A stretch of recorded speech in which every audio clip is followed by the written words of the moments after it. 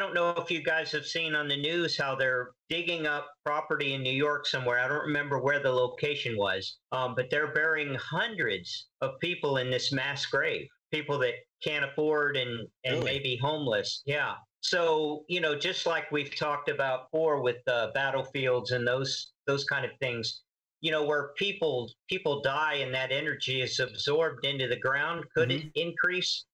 I believe it could. I really do.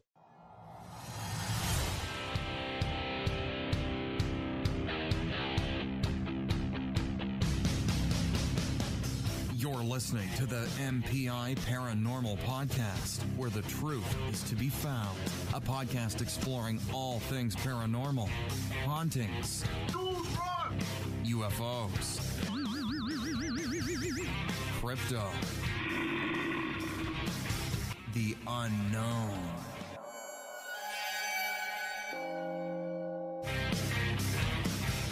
Our members believe in the skeptical approach, but with an open mind, just trying to make sense of it all. I want to get back in there, try to figure that out, because it is the unknown. I don't really have a say on it right now because I don't know what the video looks like. Well, I'm looking for the evidence. What's the evidence? A story to me is not really evidence because that's one person's experience. Right. And I take my personal beliefs into it, but like you said, then I have my skeptical side that wants to prove it another way. Military Paranormal Investigations is not affiliated to any branch of the military. It's time!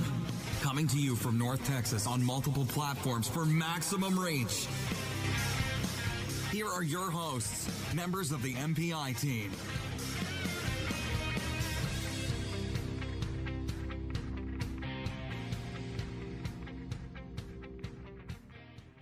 And welcome to Military Paranormal Investigations Podcast. My name is Rob.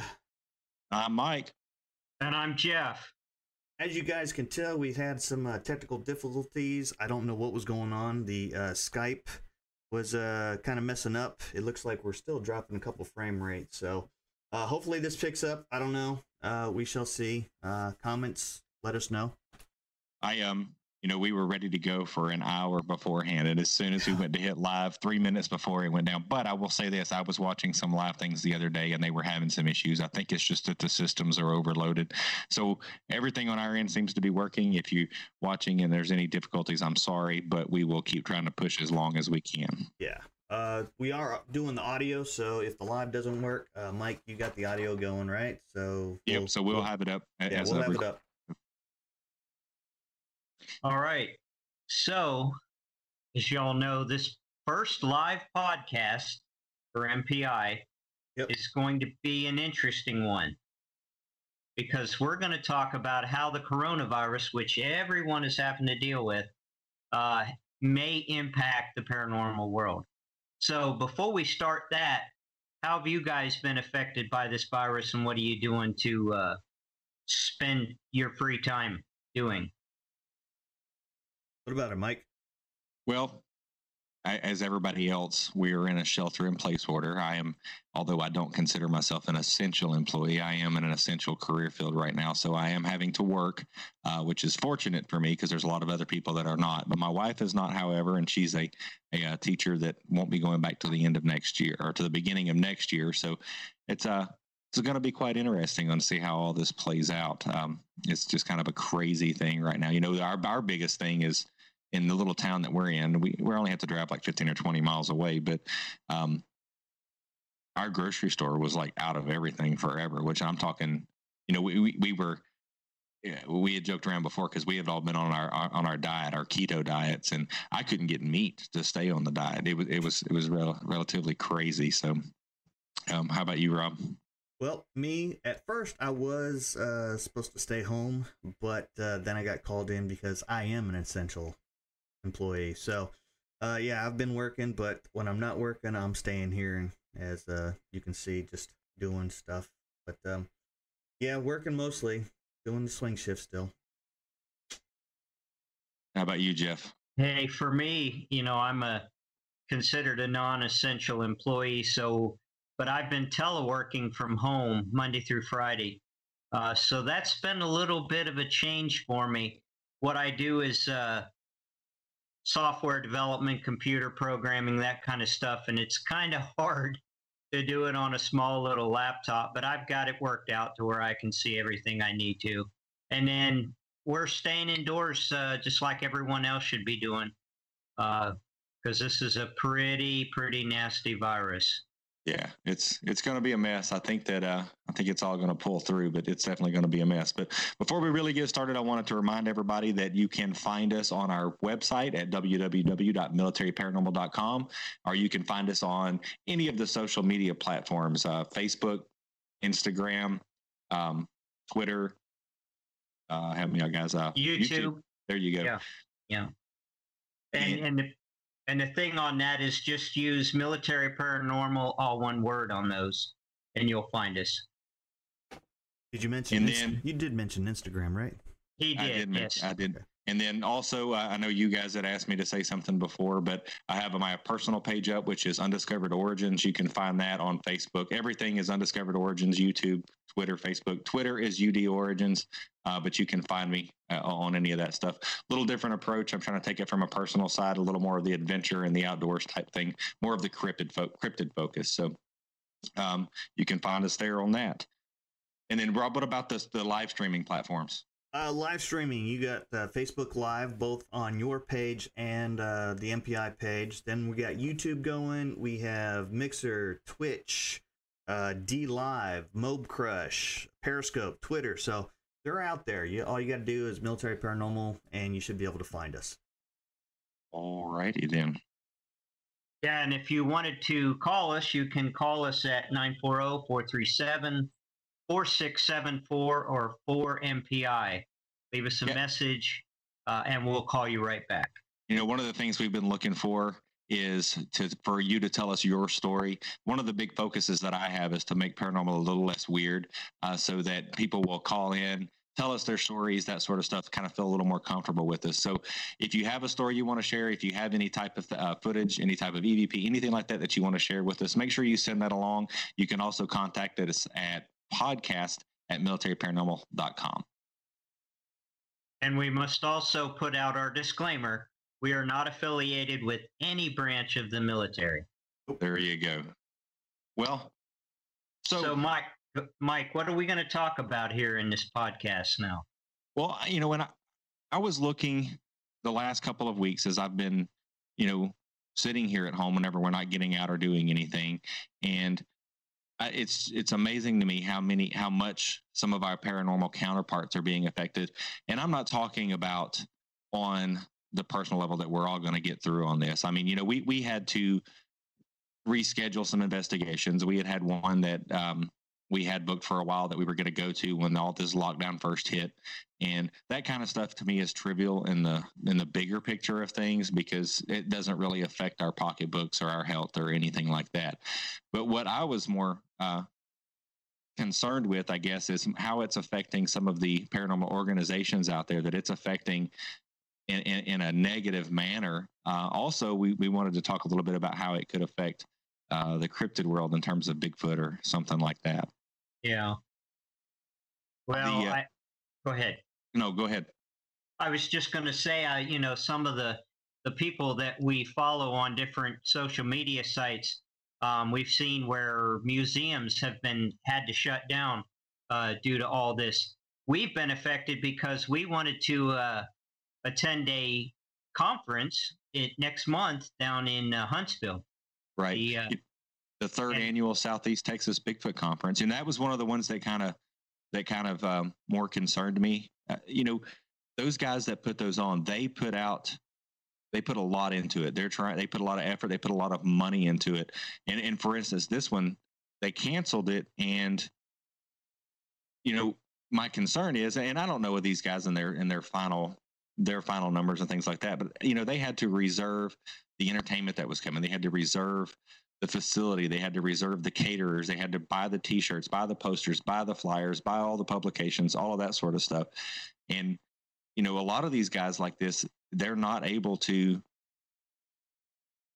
absorb that cost so much. Hopefully they have insurance or some of those types of things. But some of that stuff, if you were going to attend that kind of stuff, one of the things that I saw is on the bigger, broader spectrum of things, most people were like, hey, keep my money. Yeah. You know, have it next year. That's what I'm concerned with. You know, a lot of the vendors did that too. Right. So I think that, and it wasn't just that conference. There was multiple conferences on, you know, across the U.S. that this was happening too. So, right. You know, that's my big concern is if they don't get the support from us as the paranormal community, that they won't be able to have these events again, because they're going to take it so much in the pocketbook that they're going to be negatively. They're like, next year, they're like, is this a risk I want to take again? Right. So I think as the paranormal community, we need to understand and realize that if, we, for instance, I think we paid $60, something like that. You know, so in my opinion, if I don't get that back and that he's able to have that next year, I'm perfectly fine. Cause that was our big trip. That's our guys trip. And we get a lot of footage. We get a lot of personal memories. We get a lot of things out of that. I would rather have that happen again than see, them not ever have it again. Cause that was an excellent conference. It really was. They had a lot of good people come in there and tell their stories. And it opened up my eyes a lot to the realm of Bigfoot. Well, one of the things that I've thought about also, it's not just the folks putting on the conference, but if you stop and think about how it affects the community, they would have had all those folks in the hotel rooms, all of the restaurants and everything. People would have been going out to eat. So it's a huge impact, and that's just one conference. Yeah. And the vendors, and I'm going to get into it in just a little bit, but, they have speakers that come to these things. They have the vendors that come sell their goods, and this is how those guys make their money. Yeah, definitely. So to not be able to go, hopefully by the time this is over, 2 or 3 months down the road, that's a quarter of the year that some of these people are going to be missing their revenues, the way they make their living. Mm-hmm. So I think it's something that we as the paranormal community need to go out and support and be able to, where they can continue to do this. Yeah, definitely. Yeah. Hey, if I can real quick, Rob, we got a shout out from Stephanie. That's your daughter.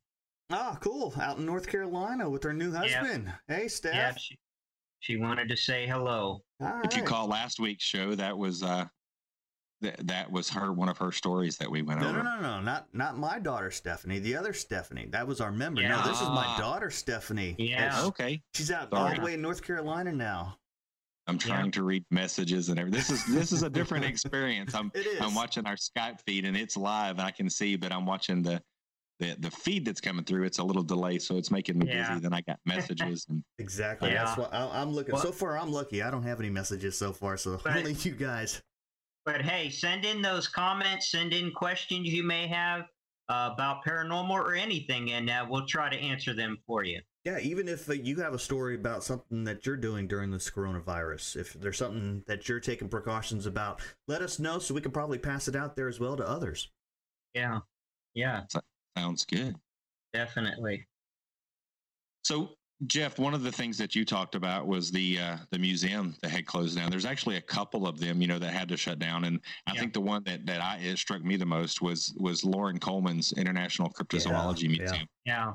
And he basically put out a message that said, "I'm going to be shutting down. It may be 2 weeks, it may be 2 months, it may be 2 years. I don't know when, but I'll do what I can to bring it back up." That's something that he's put his life work into. I know that Cliff Baragman had posted about the North American Bigfoot Center. They just, opened that up and got all that running, and all of that's been closed down. And they're asking for people to go online and, buy their goods that you can buy in their online stores and things like that to help still support them, because they're not getting that revenue of people coming to the location and that sort of stuff. Yeah. Well, it's like you said, Mike. At these conferences, these vendors come and they sell their books, and that's where they make a lot of money, to include speaking fees and all of that kind of stuff as well. So if you take 4 or 5 months of that away from them, they've lost a large amount of income. Oh, yeah, definitely. That is very true. Speaking of, you were talking about that, and this was it's a nice little segue you had there, Jeff. I recently finished Ken Gerhard's last book, which is The Essential Guide to Bigfoot. And he's another one of those he's he goes to these conferences, he goes to these things, he does the speaking, he's on a lot of these TV shows and things like that. So when by shutting down and not being able to travel and do that kind of stuff, I'm not talking about just him. I'm talking all these kinds of guys. That's how they make their money. So I will say that this is probably one of the better Bigfoot books I had read. If you are looking, here's what I'll say: if you are new to Bigfoot in general, if you're new to cryptids in general, that sort of stuff, this is the book for you. If you're an experienced guy, more experienced, this is a great reference material. But if you have questions and you're not really knowing where to, how to take the information in and how to process that, or you're like, oh, this can't be or that can't be, this is the book you need to read. So again, support all of these local guys. I know that Jeff, you and I were talking about it. I think that Lon Strickler's got a new book out on one of my favorite subjects, which is the Chicago Mothman sightings. Yeah. Lauren Coleman's got a book that's come out here recently. All of the authors that you read, if you go to these sites and you listen to them speak, most of them have books, most of them have that sort of stuff. So again, go support. You're sitting at home anyway, go support, buy their books, and help support those guys so they can continue doing what we like to go do in the downtime. Yeah, that's for sure. That's for sure. So Rob, what's your take on things? As far as which one? Maybe the coronavirus, where you see it going, how long do you think it's maybe going to last? What more impacts will it have on us as Americans, do you think? Whew, that's a big one right there. I thought we were just talking about the paranormal world. Well, I mean, but it affects all of us, though. It does affect all of us. It really does. I mean, when I first heard all about this, I was one of the ones that are like, yeah, okay. Everyone's wearing a mask out there. I was one of the ones that was not. I saw it more like a flu-type symptom. Right. I really don't get that sick. And then, lo and behold, right after I pick up my first class and stuff, I get like 1 week into class, and then I'm told, hey, don't come to class. I'm like, what happened? And it was one of my students had the sniffles, and everyone thought he had corona, so they quarantined us. So I know firsthand exactly what it was like to be in the quarantine process. It was different because I couldn't go nowhere. I couldn't talk to anyone. My daughter stopped by, and I'm like talking through the door and stuff. I was like, hey, I might have it, so you might be quarantined as well. So it not only affected me, my classmates, it also affected my daughter, her husband, and my other daughter just for stopping by. So it's not to be taken lightly. Let's put it that way. Don't take it lightly. Take all the precautions. Wash your hands. Don't touch your face. If you do touch your face, wash your hands again. Always wash your hands. Take precautions. Yeah. Well, I know here in town, it seems like for me, there's still a lot of people out on the streets. Yeah. There's a lot of people out on the streets. When you look at people's mentality, what is essential? Right. You know exactly. what I mean? Yeah. So yeah. It's crazy. And then, and I will say, you can kind of, in the very beginning, Rob, I was the conspiracy theorist on it. We have a friend that we talked to that. So it was 5G, didn't you? Well, no, I didn't. We'll get into that in just a minute. Yeah. We'll get into that. I'm not a 5G thing, but he started posting this stuff way back when. I mean, like December, and I'm like, right. Man. I know who you're talking about. Yeah. So anyway, as it started coming out, I'm like, you know what? I look at the flu deaths, I look at this, I look at these projections, and I was a big conspiracy theorist. And I will say, I hope that, they said this last week and this upcoming week is going to be our hardest weeks. And I hope that, to me, it looks like, and please don't take this the wrong way, one death is way too many, but it doesn't, when I looked at the stats right before we went online, it doesn't seem to be doing that gross climb that I think they were projecting. So I can kind of see where some of the conspiracy guys are really kind of coming with some of that stuff. But at the same time, I don't think that, I personally know someone that has coronavirus, and I know that they're okay. They're a young person that is healthy, and I think that they're going to be okay. But But at the same time, what gets me is hearing the stories of the kids that are affected. You know, these kids that have died alone in a hospital room. That I guess that's where my panic sets in, and maybe that's what triggers me. So it's a scary deal. It really is. I do think that we will recover from this. We're going to press on. In a couple months, we're going to be turning. It's going to take a long time to recover from this as a nation financially, but I think that we'll recover from this. I think that this is only the beginning of what's going to come. I mean, when you look at history and these types of pandemics and things like that, I think it's gonna come again one day. Something, it's only getting worse. The more people there are, the more cross communication. That's how this thing. When you look at like the bubonic plague, one of the bouts of that went around, it took 100 years to work its way from the Far East into Los Angeles. Literally almost 100 years to go that far. This thing took days, just absolutely days, really because of the way the whole world is intermeshed nowadays. So I think it's going to change the face of the earth and how we do things. I think that, we joke about this, and I put it up on Instagram, and I know my mother-in-law made you guys one, but I think you're going to see more of this in the future. I think you're going to see us as Americans worry that. I look at some of the stats on some of the countries that didn't get as affected. They are mask-wearing countries because of the pandemics or the epidemics that they've had in the past. So do you think that we're going to be wearing masks from here on out, even when this dies down? I think you will see more people wearing masks. I think that most people will become complacent because we all know, and as being prior military people, how complacency works, and we'll all go back to normal and it'll go away. But I think you'll see that handshaking and masks, all of that will be changed. That's my. I think you'll see less handshaking, more masks in public, in great public things, and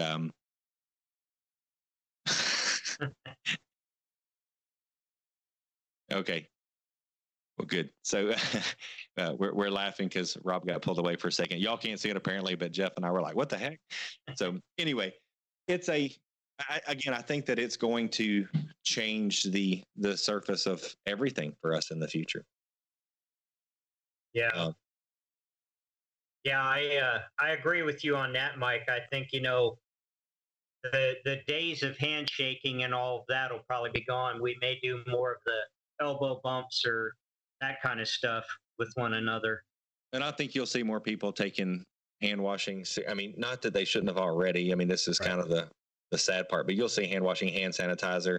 And then the other thing is, I think that everybody thought the preppers were crazy until this hit, you know? So I think you're going to see a upsurge in prepping after this. I think you're going to see more and more people that will be prepared. A great portion of America lives paycheck to paycheck. So going out and buying 6 months or a year's worth of food and supplies. I mean, toilet paper. A good example is toilet paper. Preppers, don't get me wrong, they have toilet paper and that sort of thing, but toilet paper is not high on the list of a real prepper because it takes too much room to store. And there's many other things that you can do. I mean, you can wash. And where did it all go?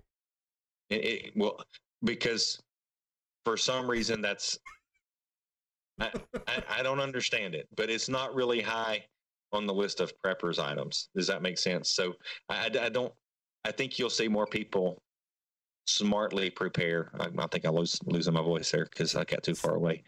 I think you'll see more people smartly prepare for this kind of stuff. Well, hey, I want to share a comment that Stephanie posted. She said, I got called a communist the other day while at work because I had told someone, please don't step over the tape. She works at Walmart. Right. Now, how sad is that? Well, and it's not, and this is my opinion. I get the whole rights thing. I get the fact that we as Americans, we're a free citizen and we shouldn't necessarily have this. However, to me, it's not about me. It's about that person on the other side of the line that is having to be there to support us and the things that we need. Mm-hmm. We need to protect them. And that's how we should look at that. It shouldn't be whether or not I'm losing my right. It's that I'm trying to protect my friend over there that's having to work I got a gas station I go to that hung the plexiglass thing up. Mm-hmm. He either had to wear a mask or have a shield, and he's like, I can't wear a mask all day. That's 12 hours sitting here. I can't do it. I'm gonna put the mask up. And he's got the line back from the counter. And why is that? It's because when people come up and start coughing on him or doing this, that, or the other, it's not about whether I can't cross that line. It's about protecting my counterpart on the other side of the line. That's what it's about. And see, that's what we need to be doing during this coronavirus, is looking out for one another, not just yourself, but look out for someone else, especially the elderly, because they're more receptive to this. They really are. And my son-in-law, he works at the prison, and he needs the stuff, the sanitizing stuff out there. He really does, because of everything that goes on out there. But there was only one left in Walmart, and there was an older gentleman that was looking for some as well, and he just happened to have it in his cart. My son-in-law did, and when the older gentleman couldn't find it anymore, that's when he's like, well, here, I can find it somewhere else. I'm younger than you. You take this. And he's like, no. He's like, no, seriously, you take this. So, I mean, we have to do more stuff like that. We really do. We need to look out for other people, not just hoarding. Well, and that's what I think that we should, in again, I don't want to go down the political spectrum, but I get the whole free American thing. And trust me, I'm pretty far up that spectrum myself. However, it's about looking out for your other Americans. That's what it's about. Yeah. And you need to quit focusing on what are they taking away right now, because you've heard the thing about, fight the battle another day, live to fight the battle another day. That's what it's about right now. You got to make sure we get through this. Then we'll cross that bridge and we'll figure out where to go. Now, I am seeing stuff where, and again, I don't know how much truth to this, where they're talking about, the LA mayor has put out rewards for people that turn in their neighbors for gathering in parks. And I saw a thing in Canada where a guy was arrested for playing softball catch with his daughter in the middle of a park. So, there are some things to be concerned about. But again, I think right now it's about protecting your counterparts and pressing on. Yeah. Hey, we got a comment from Joel. He's a coworker of mine. He says it's going to be more socially acceptable to wear the mask after this, he thinks. Right. That's what you were just saying, Mike. And that's kind of like SARS in Japan and in Asian countries. They didn't have they had the lower percentage of death rates and the contraction rates because, and that, again, you can fact check my numbers, and if I'm wrong, I'm wrong. But from what I'm seeing, they had those lower numbers because after the whole avian flu, they wear masks everywhere. So now, and that's what it's about. It's about, if you touch something on the counter, you can't touch your mouth. Right. And that's the thing with the gloves. I mean, and that's essentially what the CDC said. The masks do nothing to prevent the transmission other than remind you not to touch your face. Right. And that's basically what it is. And the same thing with gloves. If you're wearing gloves, you're less likely to come up, unless you've seen the meme of the guy in Walmart pulling the gloves off with his teeth. So,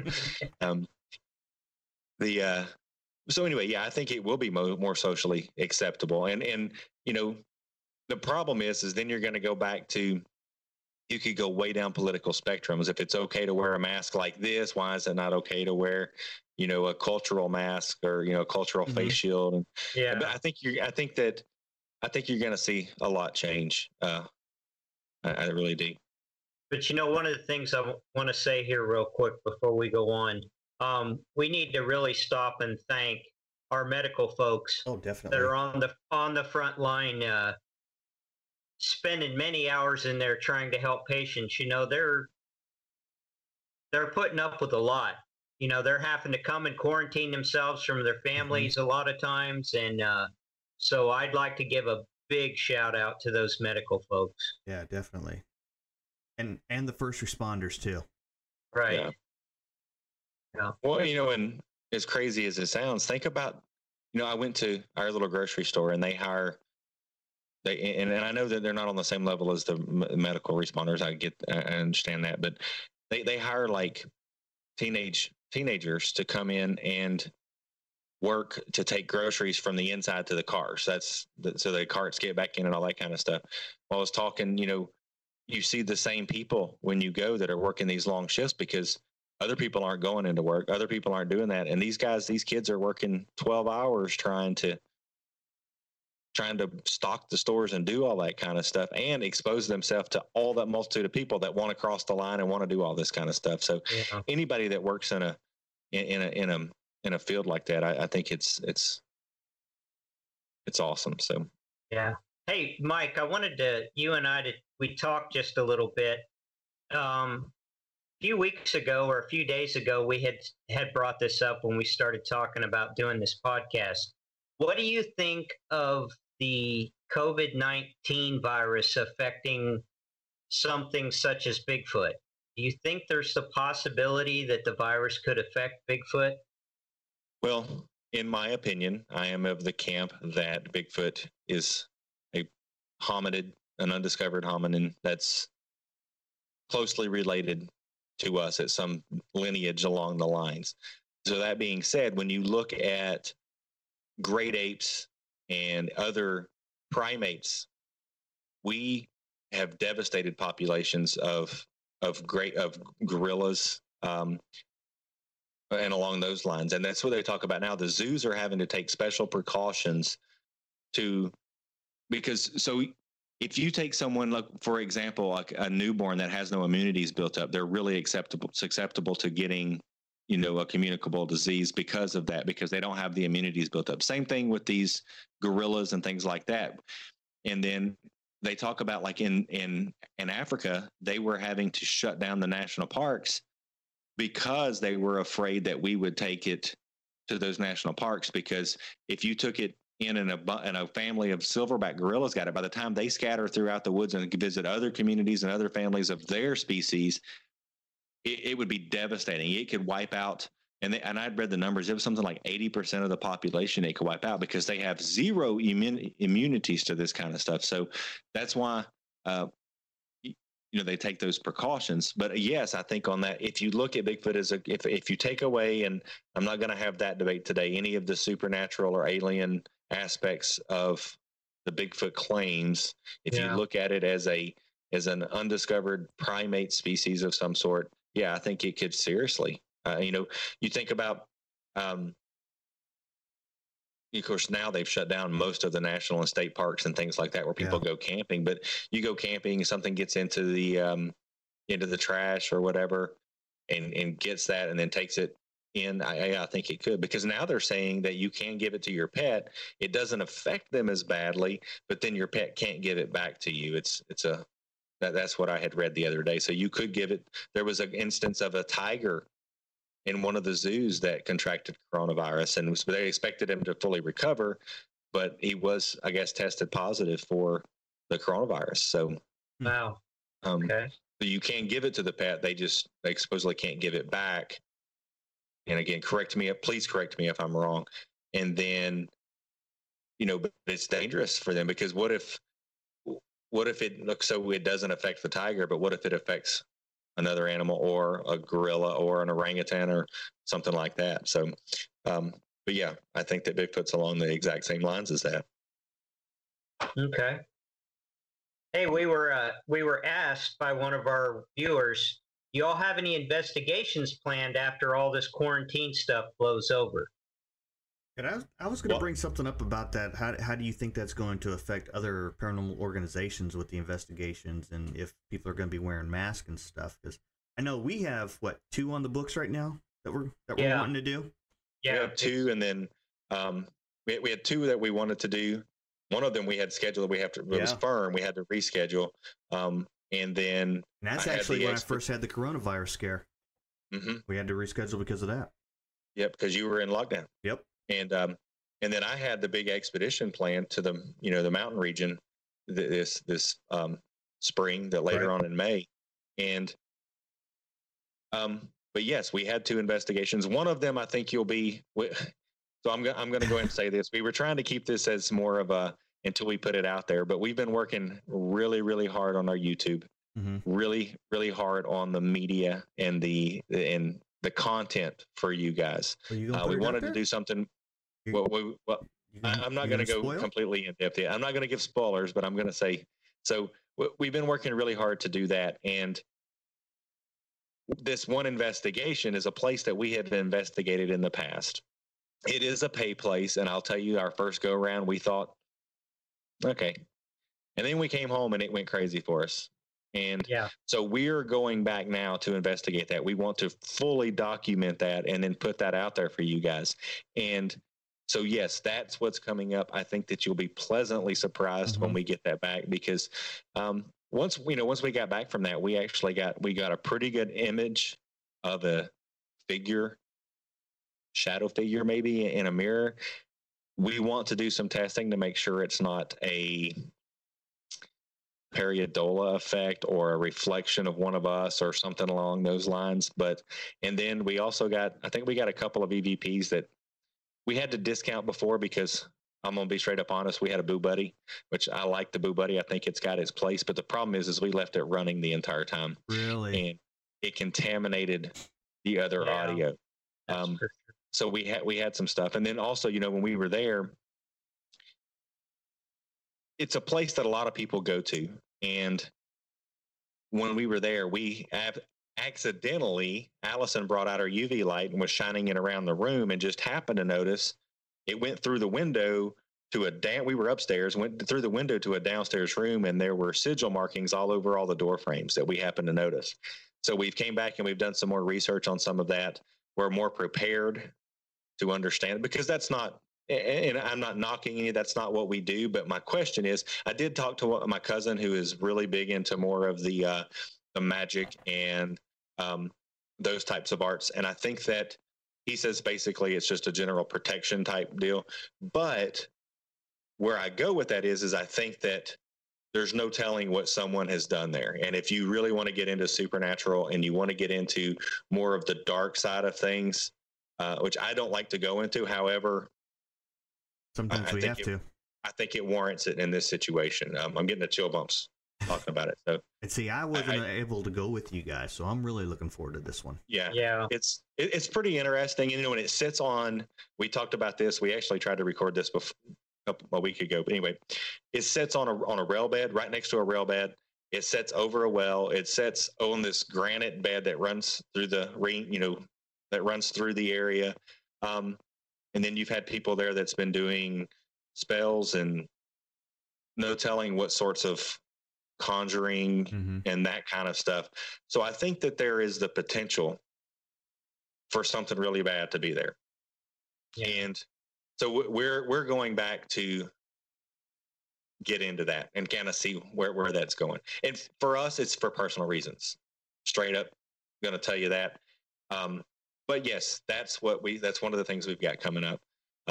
We've got some other little investigations that we're going to go on, and then we got our outdoor adventures as well. Yeah, that's one of the ones I was going to have you talk about, Mike. Not tell the whole story, but kind of talk about somewhere we may go. Which one? There's two of them. Yeah, there's two. One of the ones and this one I'm sorry, I keep looking at my laptop because I'm talking to Jeff and Rob and my camera is up here. But so one of the things we've been doing, we live in an area that is, if you drive on the highway, you can see from when they talk about everything's bigger in Texas, it's sky to sky. Yes. Sky. I mean, horizon to horizon sky. I mean, it's flat, it's nothing. Well, there's a spot. It's this hidden little gem right off the highway that you would not know that was there. I had no clue. It came to us that, hey, we actually heard a podcast that somebody was talking about this. I had heard it a few years ago. I started researching and kind of dug out some information. Then I put it on the back burner. Then Rob heard a podcast and he's like, hey, have you heard about this place? I'm like, yeah. So then we got to digging into it. Then we talked to some well-known people, found out some information. Well, then back last year, I took my son and we went camping, and I was just like, hey, I want to go check it out. So we got down there and I got some interesting tracks, a trail, a trackway, and I got a pretty interesting thermal image hit. I'm going to say I'm in conflict with the tracks that we got. However, after doing some more research and talking to some other investigators, they closely match. Matter of fact, I was sent a picture. Yes. They closely match things that were taken 12 years ago. Yes. And the most other recent sighting was 2 years ago. And then we went back. Well, the first time you and I went, you were showing me all the places that you went to, and there's no way that they could have walked across where you said they walked across and you got your cast done without, well, they probably could have. If it was a Bigfoot, I would say they would be able to. There's no way that a human, any redneck in their wildest minds would have walked across that. No. And I say that as a country boy, so I can say that. There's no way. And one of the places where the trackway came out of, we were estimating about 9 feet deep. Yeah. And it went under trees. And I don't know about you guys, but I've been swimming in some back places and all, but there's no way I would have swam underneath the trees in the middle of summer. No. Not with snake. Not in this area. Snake. Heaven. Mm-mm. Not going to happen. And then they came out, walked around this place, and then went back across an area that was just, what it was is the creek washes out. It flooded that spring, and all the washout kind of empties out into this area. And it's sticks that just look like this. Yeah. And these tracks just went straight across it barefoot. So then I'm going to say this. So I still toy with my idea. I'm thinking, well, it was summer. There were people there swimming. They were barefoot. They were out here walking around in the water. Now, granted, not across that. So, okay, it's in the back burner.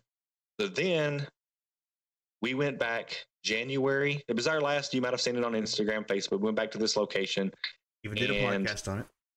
Yes, we did a podcast out there. I found, I say my brother Jeremy and you, and Jeremy's brother-in-law and I found these first sets, and then you and Jeremy found 2 separate sets. Right.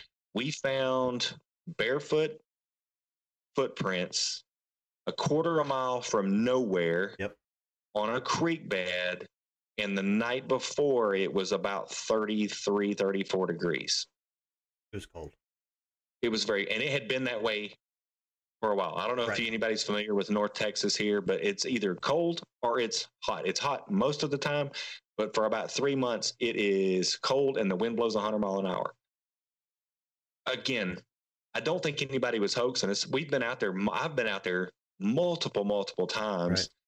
And it's pretty secluded. It's actually very unused. It's it's a gym. And so anyway, then I sent those pictures to a well-known person I'm not going to name. And that's when we got some stories back, some photos back, and we got some information. So our plan was we were going to go back. Matter of fact, we were going to go back the next weekend after the investigation I just talked about, go camping all weekend long and do some research. But again, that can't happen. So yes, we do have some stuff out there, and we are going to be putting it on YouTube. We're planning a YouTube kind of like series, if you would. So we got some stuff coming out there. I think you'll be pleased.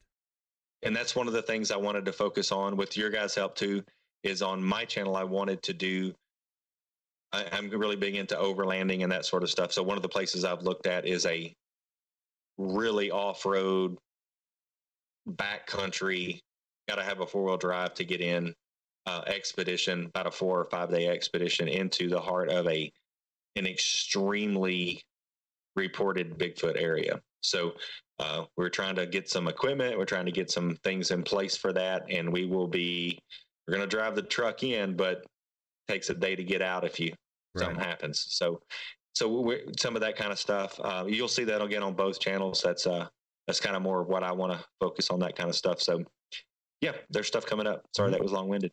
That's me. Y'all know. Hey, that's all right. That's what we want to hear. And on that note, I wanted to say this because again, I am big into the off-road and the overlanding community and that sort of stuff. And I see a lot of people that post, well, why can't I go fishing or go out by myself? Because that's the best social distancing that you can get. However, I'm going to say it like this. So Big Bend in Texas is renowned for its camping and its backcountry. And they talk about how there's a hospital that serves like 5 communities down there, or 5 counties. So if you go in and right now you're walking, you don't know that you have coronavirus. You get down there. Apparently this thing can hit you pretty quick and pretty rapidly. You go out on a weekend camping trip, before you know it, you get sick. You have an underlying health condition. You have to go to the hospital, or you have a vehicle accident, you hit an animal with your vehicle, you break down, you break a leg hiking in the woods, and you have to go call an ambulance. Now you've exposed the game wardens, the sheriff's department, the first responders, the hospital, to a community that is completely ill-prepared at handling an epidemic such as this. Right. That's why you can't go camping. That's one of those. I wanted to put that in perspective for people, just as a PSA. It's not necessarily that you're trying to go do that. It's that you're going to expose, again, your counterparts to something that they were relatively safe from in their remote areas. So anyway, I wanted to say that real quick. Hey, real quick, I threw out a question while you guys were talking. I asked, what are your thoughts about Bigfoot, real or not? And someone asked a question. The question exactly is, what is a Bigfoot? Is it a cryptid? Is it an alien? What are y'all's thoughts? So Mike? I think you. Sorry, I didn't mean to cut you off. Right, you're good. I wanted to say this first. I think you have to understand what a cryptid is, what cryptozoology is. It is only the study of unclassified animals. Exactly. There's actually a lot of discussion about how, for example, the Tasmanian tiger, it is reported to be extinct, but it's been cited, so that's considered in the cryptid study because even though it's classified, it's supposedly not alive. So that is what cryptozoology is. It's not necessarily, it is an actual science field as far as I'm concerned. Now, it gets really weird when people start throwing in things like werewolves and vampires and things like that. However, that's where it goes, and that's kind of the fun part. So, but cryptozoology is that way. Personally, I have to admit that there are a lot of lights in the sky sightings associated at or near the same time as Bigfoot sightings. I still think, in my opinion, that it's probably coincidence. Maybe there is something. Maybe it is because the area is exposed to high strangeness. We look at Skinwalker Ranch. Jeff, but we look at Skinwalker Ranch. There are cryptid sightings, there are alien sightings, there are ghost and supernatural sightings, all in the same thing. There are many locations across the world. When you get up into a lot of these areas that are heavily wooded, a lot of that is former tribal land, things like that, where there are some myths and mythologies of supernatural occurrences that happen at the same time. Whether or not they're related, and I'll have to say this, so maybe that the myths and Native American legends may be associated, maybe their mythologies and supernatural occurrences are related to their sightings of that cryptid in the area. But so I think that, in my personal opinion, I think that Bigfoot is a previously unclassified hominid.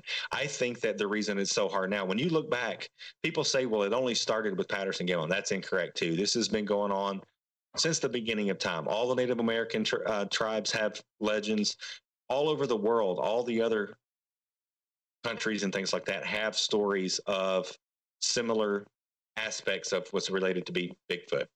Yeah. So, and then they were really popular in the late 1800s in this country when we were really into our expansion and into the wilderness. So all these sightings kind of ramped up, and then it went to the 50s and 60s, and now urban expansion has really gotten out there, and you see less and less of that. However, so is technology, and people are out there less and less. So I think that Bigfoot is an unclassified, and I still think people that tell you how could there be something like that have not spent times in the woods in East Texas. That is true. Well, I was going to say, Mike, you and I have talked about this, and Robbie, we have as well. I never really was a big believer in the whole Bigfoot thing, ghosts and that kind of stuff and spirits and all that. I had some dealings with, and yeah, that interested me. But now within the last couple of years, I've really got interested in the whole Bigfoot thing. To me, there's so many different sightings out there and so much research that's going on about it. There's got to be something to it. Well, and Jeff, and we've all talked about this. We go to these conferences. In some of these conferences, you're at for a couple of days with people, and you're sitting there and you're breaking bread with these people. You're having conversations, and you might sit across the table from Farmer Joe, who has been raised a devout Christian his whole life, who has been, no, there's nothing about you that ever makes them think that that person would think about supernatural things or any of this kind of stuff. Yet they had an experience that they tell with you. And this is a person that may have hunted. They know what bears, they know what all these creatures look like. And they tell you, I came face to face with something. And I'm telling you, this is what it looked like. And you look at them and I mean, we as investigators, we pick up on a lot of cues when you kind of know that somebody might be kind of not necessarily making things up, but even embellishing it as they're going along. But some of these cases you hear and this person with all their heart and soul, this is just has changed their life. And then you talk to other investigators that had a normal life, that were out camping one night and had rocks the size of footballs thrown at them. And they're trying to tell you this, and they're like, and then I heard this screaming and I heard this kind of stuff. And this is okay. So it ain't a Bigfoot, but what the hell is it? I mean, you have to check this out. So anyway, that's what gets me are the stories that people, again, a good old country boy that's been in the woods hunting and fishing his whole life. And he comes around a creek bed one day and there's something sitting there staring at him that pounds their chest and runs off in the woods. And you're like, they didn't misidentify that. I mean, this guy can tell you the sex of a turkey from 100 yards away without a second glance, but you're telling me that he misidentified a Bigfoot as a bear in a part of the country that don't have bears. Yeah. You know what I mean? Hey, Rob, what's your take on it? What do you think of Bigfoot? Well, I was like you. I really, that was like, you guys went to the first Bigfoot conference, and I was like, "Yeah, you guys go ahead. That's you guys. Go ahead." But you guys talked me into going to the one down there that we always go to now, and walking in there. Okay, I know this was Mike's. This is all Mike's thing. But walking in there, I was like, "Okay, I'm here for you guys." Okay, yeah, okay. And then I listened to some of the stories, some of the encounters that was being told. And we even had Bob Gimlin was down there. Gimlin. And listening to his story, and then we took a break, and I happened to pull up the Patterson video. And it's that famous video that everyone has seen. And I was looking at it, and I was like, okay, that's intriguing. That's intriguing. I can't wait to get it home to the computer, tear it apart, look at it. And when he got done telling his story, and then I took notes, he said the exact same thing, the same amount of years, over and over. His story never changed. Since the beginning. Since the beginning. It has never changed. Even the point, or the part to where he was talking about how Peterson was running, and he tripped over. And you can see that in the camera. There's just everything that he talked about was in this video, and his story never changed. So I was like, okay. So I tore the video apart. I really did. And in my tactical opinion, and I don't have any expertise in this, I've just been doing this sort of thing on the side. I could not find a logical reason that it would be a human being. The movement, it was animal-like. It was even. I ran it through the filters that I run through our regular stuff too, and you can see where the different temperatures were, if you would. And on one part, if you look in the video, when the arm is brushing by her, when it's brushing by, you can see that it changes the same one as it would on the hand. So everything was all there, but when I walk, I don't brush my hand up there. I don't, do that. So looking at that footage and then going back the second year, it got me more open-minded, if you would. Yeah. The possibility. Well, and see, that's the way I was. I was the same way. I was like, yeah, I'm going with Mike just to go have a guy's trip. Exactly, yeah. And see what's going on. You didn't get to go camping with us. I think if you had been camping with us, because I think that's what ultimately changed Rob's opinion. Yeah. Was finding the tracks. Yes. When I saw those tracks for the first time, I was like, what the heck? There's no way that anyone would walk out where they were. There's no way. There's just no way. And the stride in between them. I took a normal stride. But this stride was like another foot more than I would be. I had to do the lunge, okay? You got, and I'm trying to mimic myself right now, but I had to do the lunge in order to get that pace. And I found 3 different tracks there, and I'm like, okay, all right. And then Jeremy found some up the way from, because him and I, you stopped at where you found your tracks, where you were doing the casting. I was casting. Him and I kept going through the unthinkable. We were going to find the end of this until it actually stopped. And when we couldn't go anymore, that's when him and I crawled out of the ravine. And he went to the right, I went to the left, because I was coming back trying to find my way back to where you were. And he kept on going.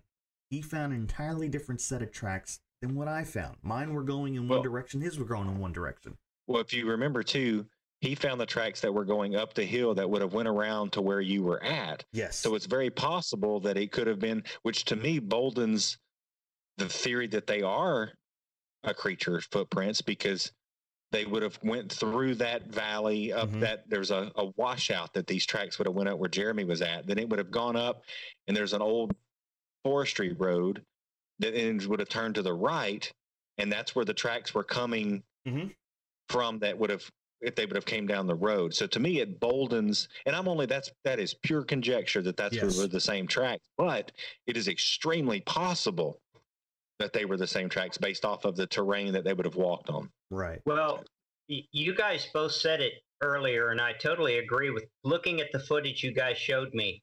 There's no way anybody in their right mind would be back there in their bare feet in that area. No way. No. And I'm going to quickly go back to when Rob was talking about the Patterson film. We know it in the community, but if for anybody out there that's not listening, they don't really follow along, there was a guy that he specializes in 4K restorations of films, and he redid the Patterson Gimlin film in 4K. Yeah. And now it does extrapolate and interpolate the data to create that 4K image. So you have to take that into consideration. However, it's using the data it has to do that. So there's that as well. So, but as Ken says in his book, you can see the pendulous breasts swaying as she's walking. Yeah, right. I mean, it is, right. And it's like, how do you fake that in 1967? I mean, how does... Yeah, because everyone's saying it was someone in a gorilla suit or someone in a suit. Yeah. 67. They didn't have that back then. I mean... Right. Yeah, you may have had ghillie suits back then, but that was taking branches off and putting it. This was a full-bodied, hairy beast. You know, and I hear people all the time, they're like, well, how can you, I hunted all my life and all that. And I'm thinking, I asked them, well, where have you hiked through Sam Houston National Forest? Right.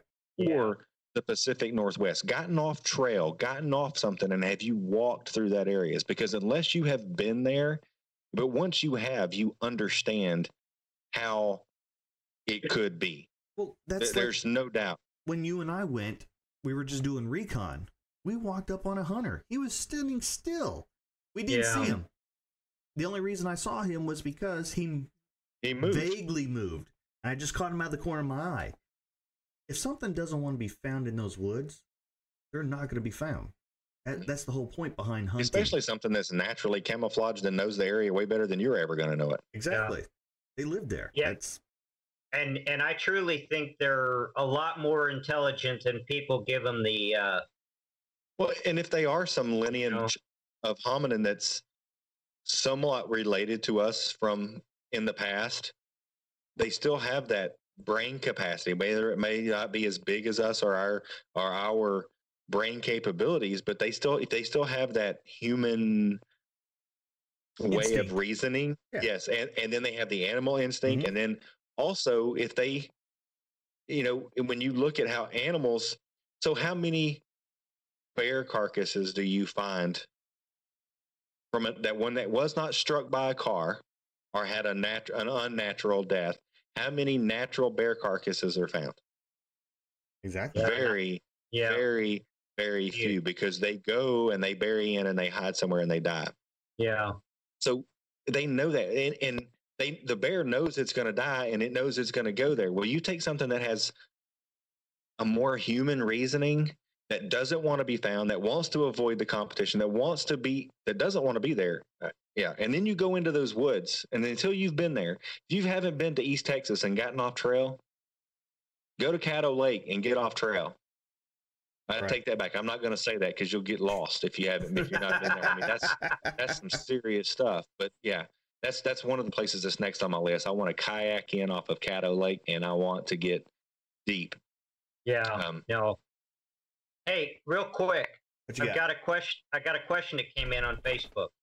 The question is, why do you guys think people talk about government cover-ups on UFOs and things such as Bigfoot, but you hardly hear anything about it on paranormal, the paranormal piece? Well, isn't the UFOs and Bigfoot part of the paranormal? Because that's just, paranormal is just things that we don't understand.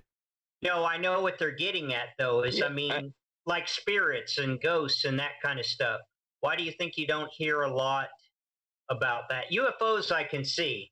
I think it's because the history of what the government's done. Right, exactly. And then also, I think that the conspiracy theorists don't say the crypts say Bigfoot. People think that, for example, one of the excuses that's used for the conspiracy theories in, say, California are like the logging companies. They don't want to disclose that, because that changes. I mean, you talk about what's been spent to save a species of owl, in California, it gets really crazy out there. But I think that there's a money connection behind it. I think that there is, and what the way things have been covered in the past. Plus, there's also lots of stories that come out of that. Although Bigfoot is even more rare than alien. I think that the alien thing is a national security deal, and there's so much more stuff that has been purposely. When you look back at Project Blue Book and all of that time frame of the alien stuff, there has been stuff that has been questionable by the U.S. government, no doubt in my mind.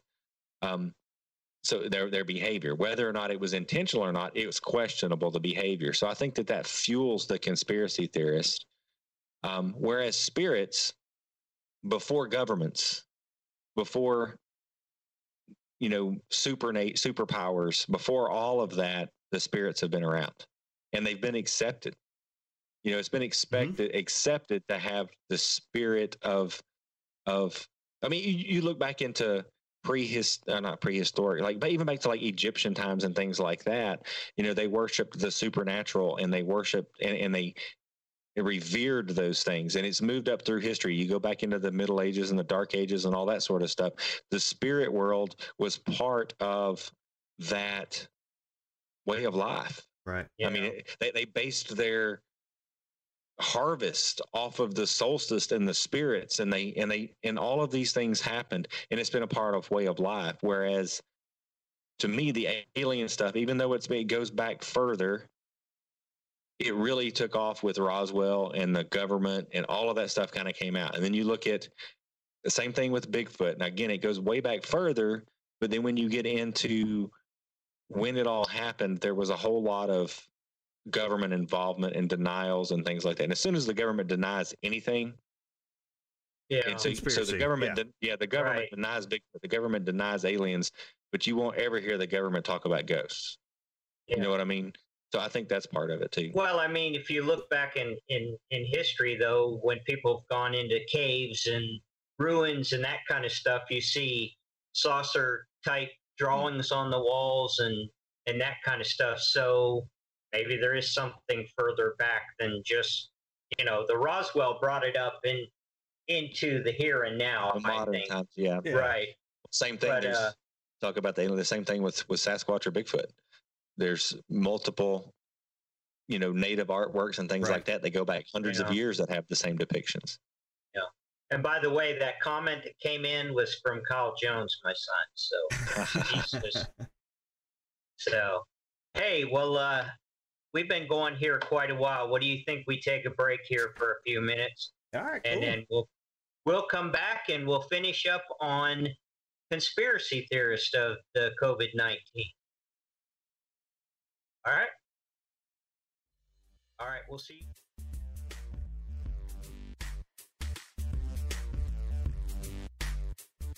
The MPI Podcast, online 24/7 at militaryparanormal.com. We'll be right back.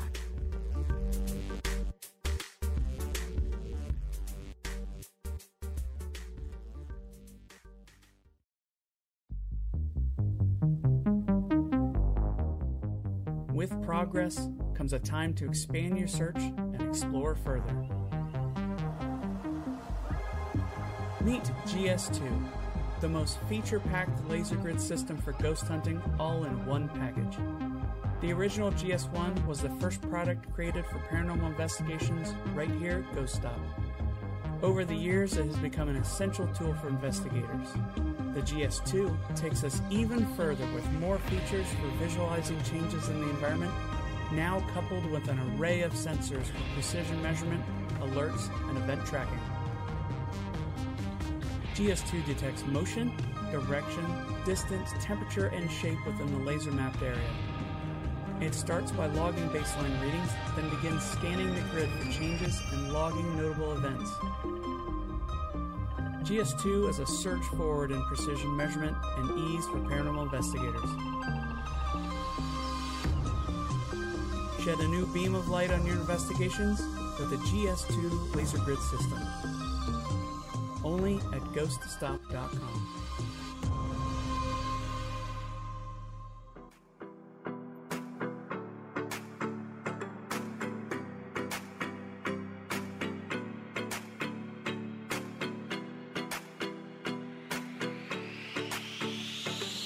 Welcome back to The Truth is to be Found podcast with your host, members from the MPI team.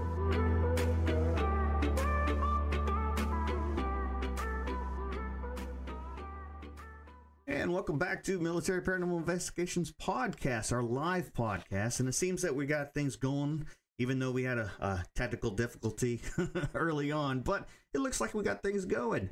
Reminder, you can find us on militaryparanormal.com, on Facebook if you're watching us live right now, YouTube, which, yeah, I haven't got a single view on YouTube. That's okay. I mean, at least we're getting it on Facebook. We got some on Twitch and Mixer. Don't know about DLive. I wasn't able to catch that one yet. But, yeah, if you got any comments or questions or you want to be a part of the show, hey, you've already been doing it. So, yeah, go ahead. Well, for those that are just now joining us, I'm Jeff, part of MPI. And what we were we started the show out of how COVID-19 may have affected the paranormal world. And we've kind of gone off the rails a little bit. Just a little. That's okay. So now what we wanted to talk about was how does COVID-19 have the conspiracy theories, and what are they? Well, the one that I was bringing up earlier with Mike, as he was talking about how he was doing the whole conspiracy, is the 5G, the new 5G system that they got coming out, the Wi-Fi. They're saying that could be a cause of the COVID-19 and how it can spread over the airwaves of whatever. Yeah. There's a lot of people. In fact, there's a lot of celebrities that I've read that have jumped on board with that theory, that it's causing it to spread quickly. And I don't see how they're also saying, and I don't get this, how they think that it could cause you to have a weaker immune system through the radiation. I could understand that before I could understand that it's spreading it, because there's I read the stat the other day, and I could be wrong because I honestly don't know how many countries there are, and I probably should, but it's 138 countries have reported cases of COVID, and 5 are the only ones with 5G. So yeah, I can, there's a lot of stuff that I think that 5G has a right to have some conspiracy theory, but I don't think it has anything to do with COVID-19. Okay, here's another one that I read about, how the aliens have brought the coronavirus to us. Now, that one I've thought about. Y'all know me. So, I mean, when you look at, so I'm going to say this. I am going to get weird for a minute. No. I'm going to get real weird for a minute. So when you look at how every country before it hit them, oh, it's nothing to worry about. Oh, it's nothing to worry about. And you can take I'm not even going to go with Trump this or Trump that. I'm going to say every country, both sides of both major parties in the U.S. were saying the same thing. Other countries, Italy was one of the worst. Yeah. Oh, it's nothing to worry about, which I think is part of what happened. And I think they've admitted that that's part of why they took it so hard. But all of a sudden, all this comes out and they're like, oh, shelter in place, don't go nowhere, don't do this, don't do this. So what if there was some truth to that, where there was this spread, and that's part of the reason why the government is locking everybody down, trying to do this, because maybe it's worse. Maybe it's not worse in the way of it's going to, essentially harm more elderly people here or this or that or the other. But what if the situation is worse than we led to believe on a whole different spectrum? Right. Because that's been part of the talk about if we go to Mars, we can't, and we go to an area, it's hard for us to bring back samples that aren't contaminated because now we've been there. Even our machinery takes the stuff from Earth there and contaminates the environment. That's a lot of environmentalists that have a lot to do with that, about going to other planets and things like that. So when you look at part of the stuff that I read was, China, we talked about this on the moon thing, about not going back to the moon. Oh, right. Now everybody's going back to the moon. Why? Because China went to the backside of the moon and put a rover. And to me, that's my opinion of why every other country has said, hey, we're going back to the moon. We're going to do this. So where did this start? I got another conspiracy for you. Once you China. Well, sorry. But yeah, that's where it started, is China. And so what if there is a connection? I don't know. And that's just way out there, but it's something. So are you saying that the connection would be that the coronavirus came from the moon? Not the moon. I'm just saying. Well, they went to the dark side of the moon. Let me rephrase this. I am not saying any of this. What I'm saying is the conspiracy theories that talk about it, to me, have some merit in that fact of, what is one of the things that could be, and this has been part of the whole beginning of UFO and alien stuff, right, is what if something came here? What is the biggest threat? And I'm talking scientists, major scientists have said the bigger threat isn't whether or not they're going to come wipe us out. It's what they bring. Yeah. Just like when we went to the New World and we took a virus with us, yes, the flu that wiped out the Aztec or, yep, or whatever. That's what the biggest threat is. And then anyway, so I think that there are some merit on that, but. So do you think that the coronavirus is like that, where China's trying to take out the rest of the world with the coronavirus? That's another conspiracy. No, I think that, yeah, I think that there is some validity, especially when what you read early on, there is some validity, whether or not it was China or whether or not it was another country that was trying to harm China. And then it got out of hand, which I think is the problem in all of that kind of stuff. When you look back in history, there was what was it? Was it the bats that they were going to send, the flaming bats or the birds? We talked about it before. I'm trying to remember. That's what they're saying that the coronavirus is coming from, was the bats. They're testing on the bats. Yeah, I mean, a totally different deal though. But they were going to send these bombs and birds or bombs and bats, and then the bats came back and blew up their own stuff. Because anyway. So there's a lot of those types of things that happen that way that go awry. And I think that's, when you talk about weather modification, some of the conspiracies on weather modification, it was made to stop a hurricane here, but then you set into this whole chain of events that's now modified the weather, global warming, all of this kind of stuff that could have came from that. Same thing with the coronavirus. When you look at a virus that kills rapidly and it kills indiscriminately, and anyway, the conspiracy, I believe, has merit that it could have been a possibility. I'm not saying that that's where it went. I'm just saying that is a possibility. And then it went awry, and now it's worldwide. And then once it starts mutating and all of that, then you've got problems. Yeah. What about you, Jeff? What do you think? Well, I try not to go down the conspiracy theory route. I'm not kind of like Mike.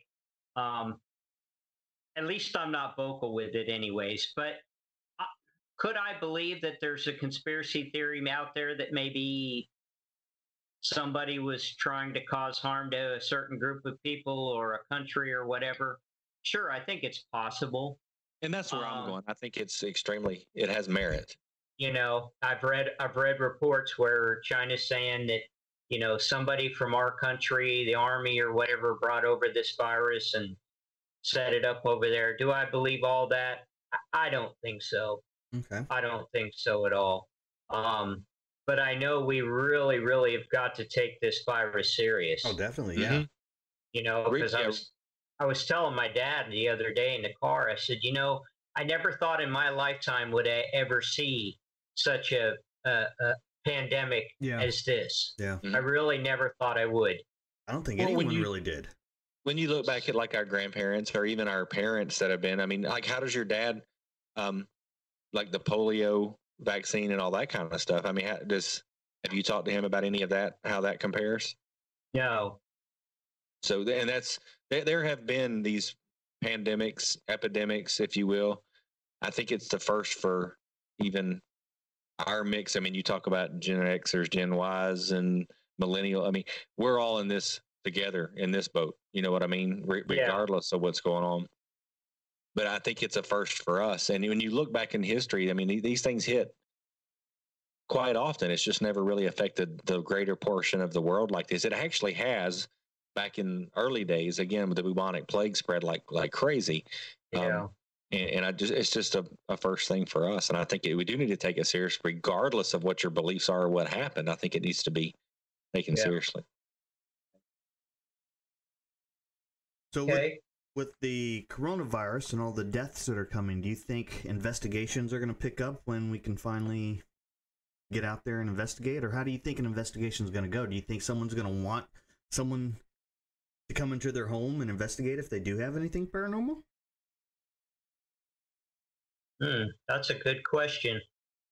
Yeah, maybe so. I mean, I don't know if you guys have seen on the news how they're digging up property in New York somewhere. I don't remember where the location was, but they're burying hundreds of people in this mass grave.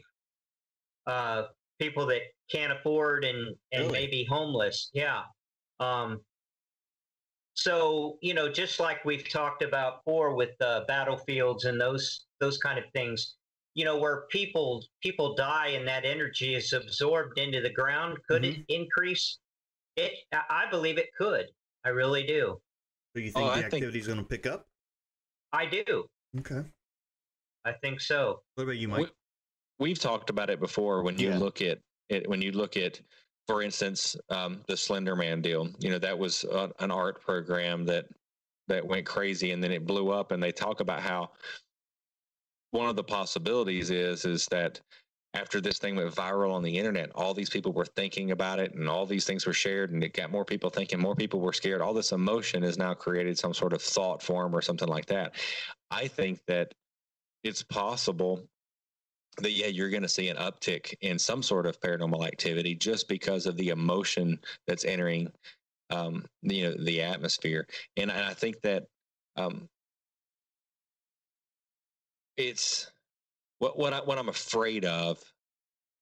And we talked about this is you're going to have certain shows that's going to go out and take advantage of this to go, we're going to investigate this. And then in 6 months, you're going to have people talking to COVID-19 people that died and this, that, and the other. And that's what my biggest fear is. And that's going to get crazy for people. And then it's, anyway, I have issues with that, but yeah, I think that it's quite likely that you're going to see an uptick in paranormal activity just because of the emotion and the energy that's being portrayed right now. People are tired. People are worn out. People are stressed. Mm-hmm.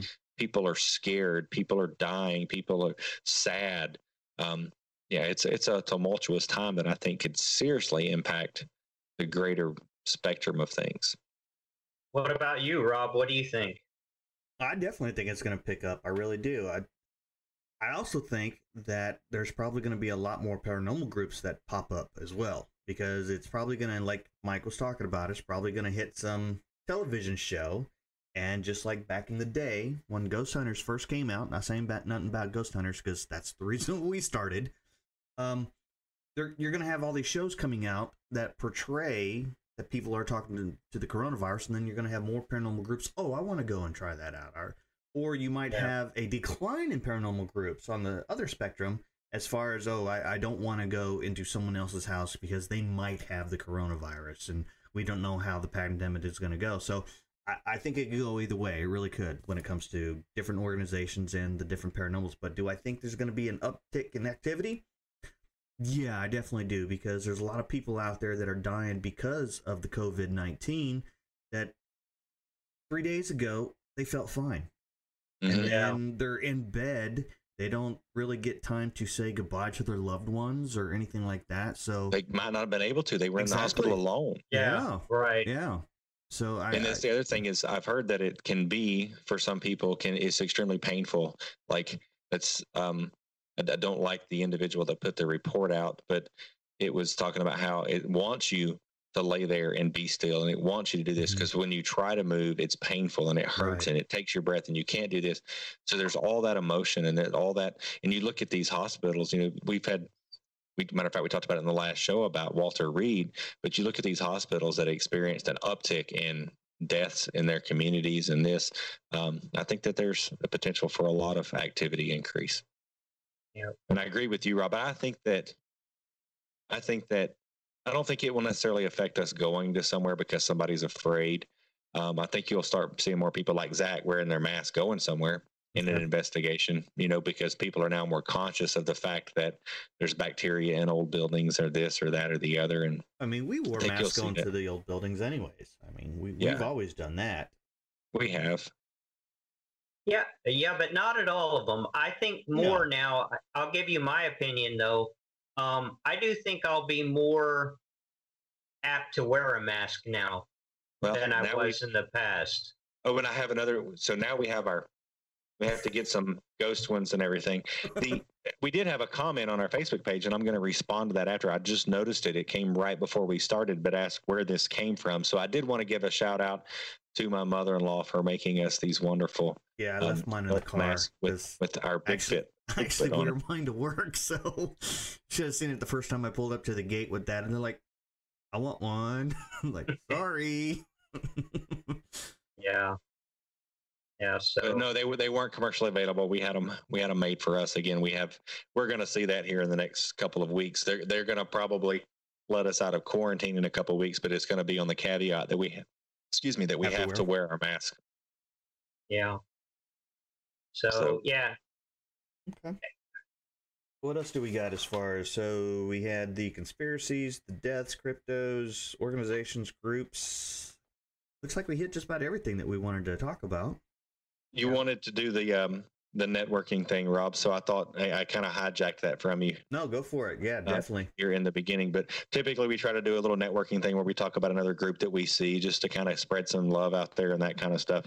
This week I thought, because I took this one to heart a good bit, I thought that I would share the whole International Cryptozoology Museum, which is Loren Coleman's museum. It's in Maine. And I noticed the website wasn't working. I don't know if that has to do with the COVID-19 thing, but you can find them on Facebook at International Cryptozoology Museum. If you do a search for that, Loren Coleman has a website too, as well as lorencoleman.com. But what I would urge is people to go, and I'm going to say this about the museum, but also any of your other favorite authors, your favorite paranormal sites. I mean, you look at like any of the places like the Winchester House. Those places are going to be closed down for months, and those were major undertakings to get us to get into those locations. So make sure you go support. I know, like the International Cryptozoology Museum, they have items for sale on their Facebook page, their shop that's there, so you can go and you can buy a book, a poster. That kind of stuff. I know money's tight for everybody. I get it. I completely get it. But again, if we want to, and for us as our paranormal community, if we want to get out there more, then we need to go and support these guys. So go to your author, go to the museums, go to the sites that you like to go to and help support these guys to help them through. Again, by the time this is over, as a minimum, is going to be a quarter of their annual, how they make their money. So, Jeff. Yeah. Yeah, I bumped my laptop. But yeah, Mike, I agree with you, and I think it's important. You know, now we're all stuck in home. Yeah. We have a lot of time to be able to read books and research and that kind of stuff. So I know, yeah. So I know that's one of the things that I want to do. That's why I want to see if I can maybe sneak over and get that book from you somehow. But yeah, it's real important that we support these folks out there that are not able to get out right now. Yeah, definitely. Right. Definitely. So, and then, well, hey, go ahead. Go ahead, Rob. No, you go. You go ahead. No, I was just going to say, one of the other things we were going to talk about, we normally have a tech corner. Yeah, that's where I was going as well. Okay. And today, Mike wants to talk about and show us the EDI. We have a commercial about it all the time. I forgot about. Now you actually have one, so go ahead. Well, you can play that as well. So typically what you guys see. I lost my props. I had an actual K2 here, but typically what you guys see is you have the K2 meters that you see that's got, you know, they like Ghost Hunters made it famous, where it goes in and it measures the whole EMF change of whatever it is that you're trying to look at. So sorry, I'm looking at the screen and it did something that I thought you cut me off. So no, anyway. I hit the wrong button. I was trying to do the end of show music and I hit the end of show by mistake.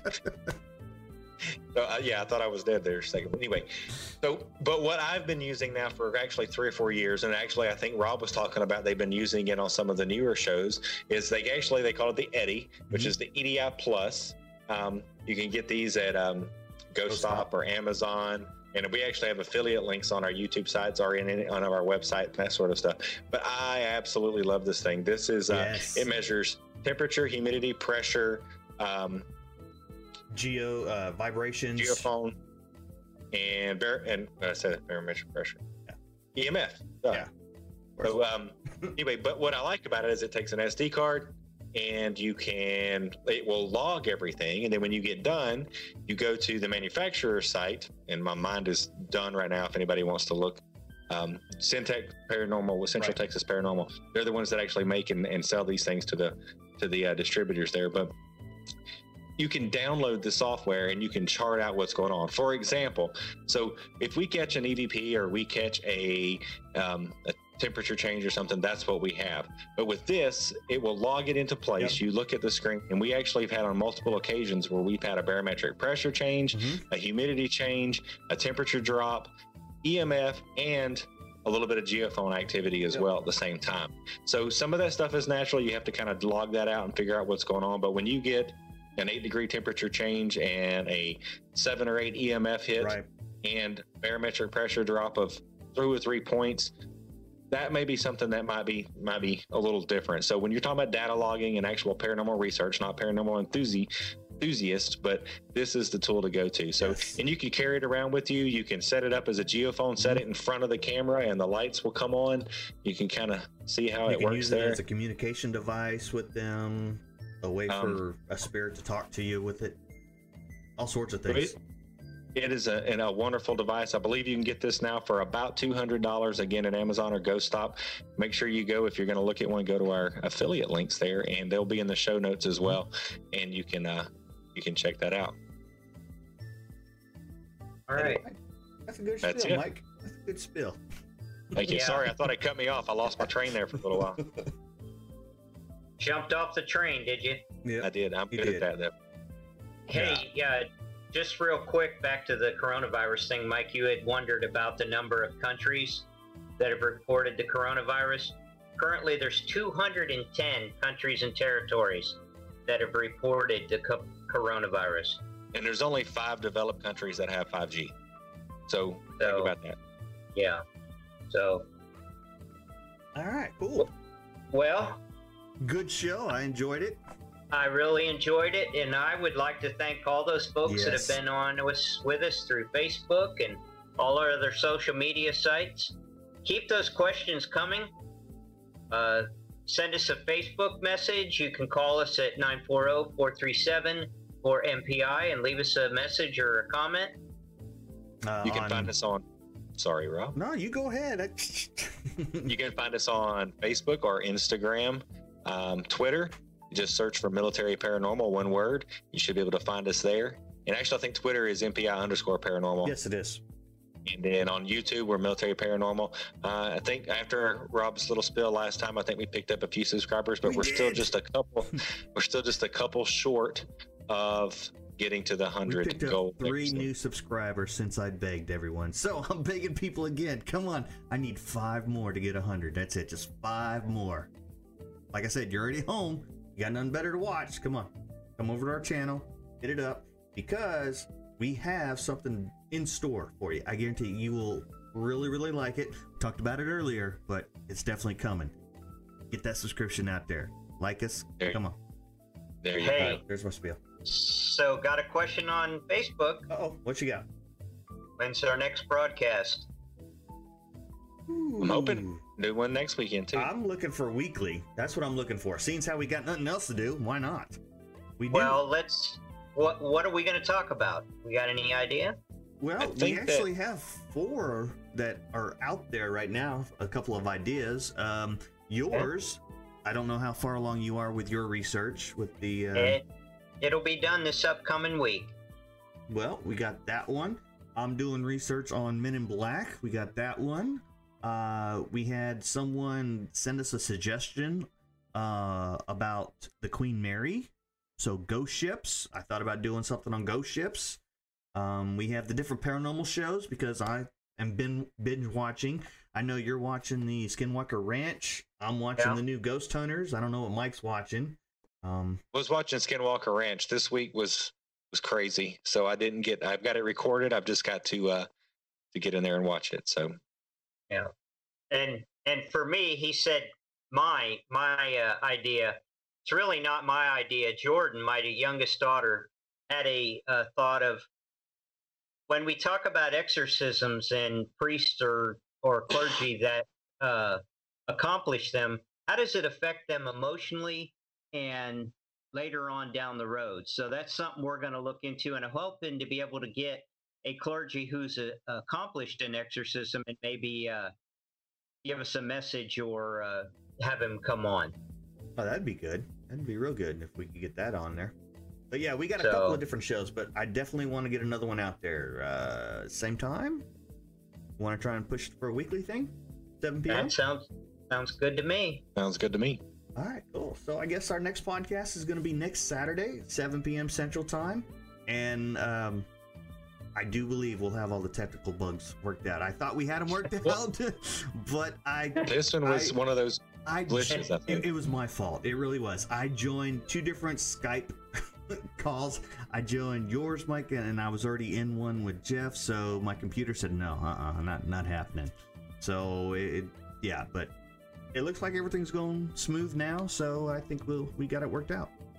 And hopefully next week we'll have our other member, Allison, on board with us. Yeah, we're trying to get her on. Yep. Well, that's the other one that we forgot, the Hawaiian one. I totally forgot Hawaiian folklore, yeah. I totally forgot that about with Kevin. I'll have to get up with him, see if he's available again. Yeah, so we've got a lot coming up. We're going to do these weekly now. So stick with us. Give us your comments. Give us your feedback. Give us ideas for a show, and maybe we'll get it put together for you. I really want to hear some stories. I want to hear your own personal stories. I know you got them. Everybody we talk to ends up telling us a story, but I just need you to share it with us. So make sure you send those along.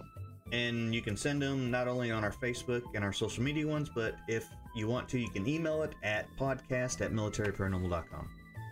Alrighty. If y'all don't mind, again, you can find me on my personal site at Undiscovered Origins. Yes. Well, hey guys, thanks a lot for this. I learned a lot. Hopefully the listeners did as well. Look forward to next week where we'll get together again and talk about another topic. All right. And for Allison, good night, y'all. Bye, y'all. Bye, y'all. Good night, y'all. Bye, y'all.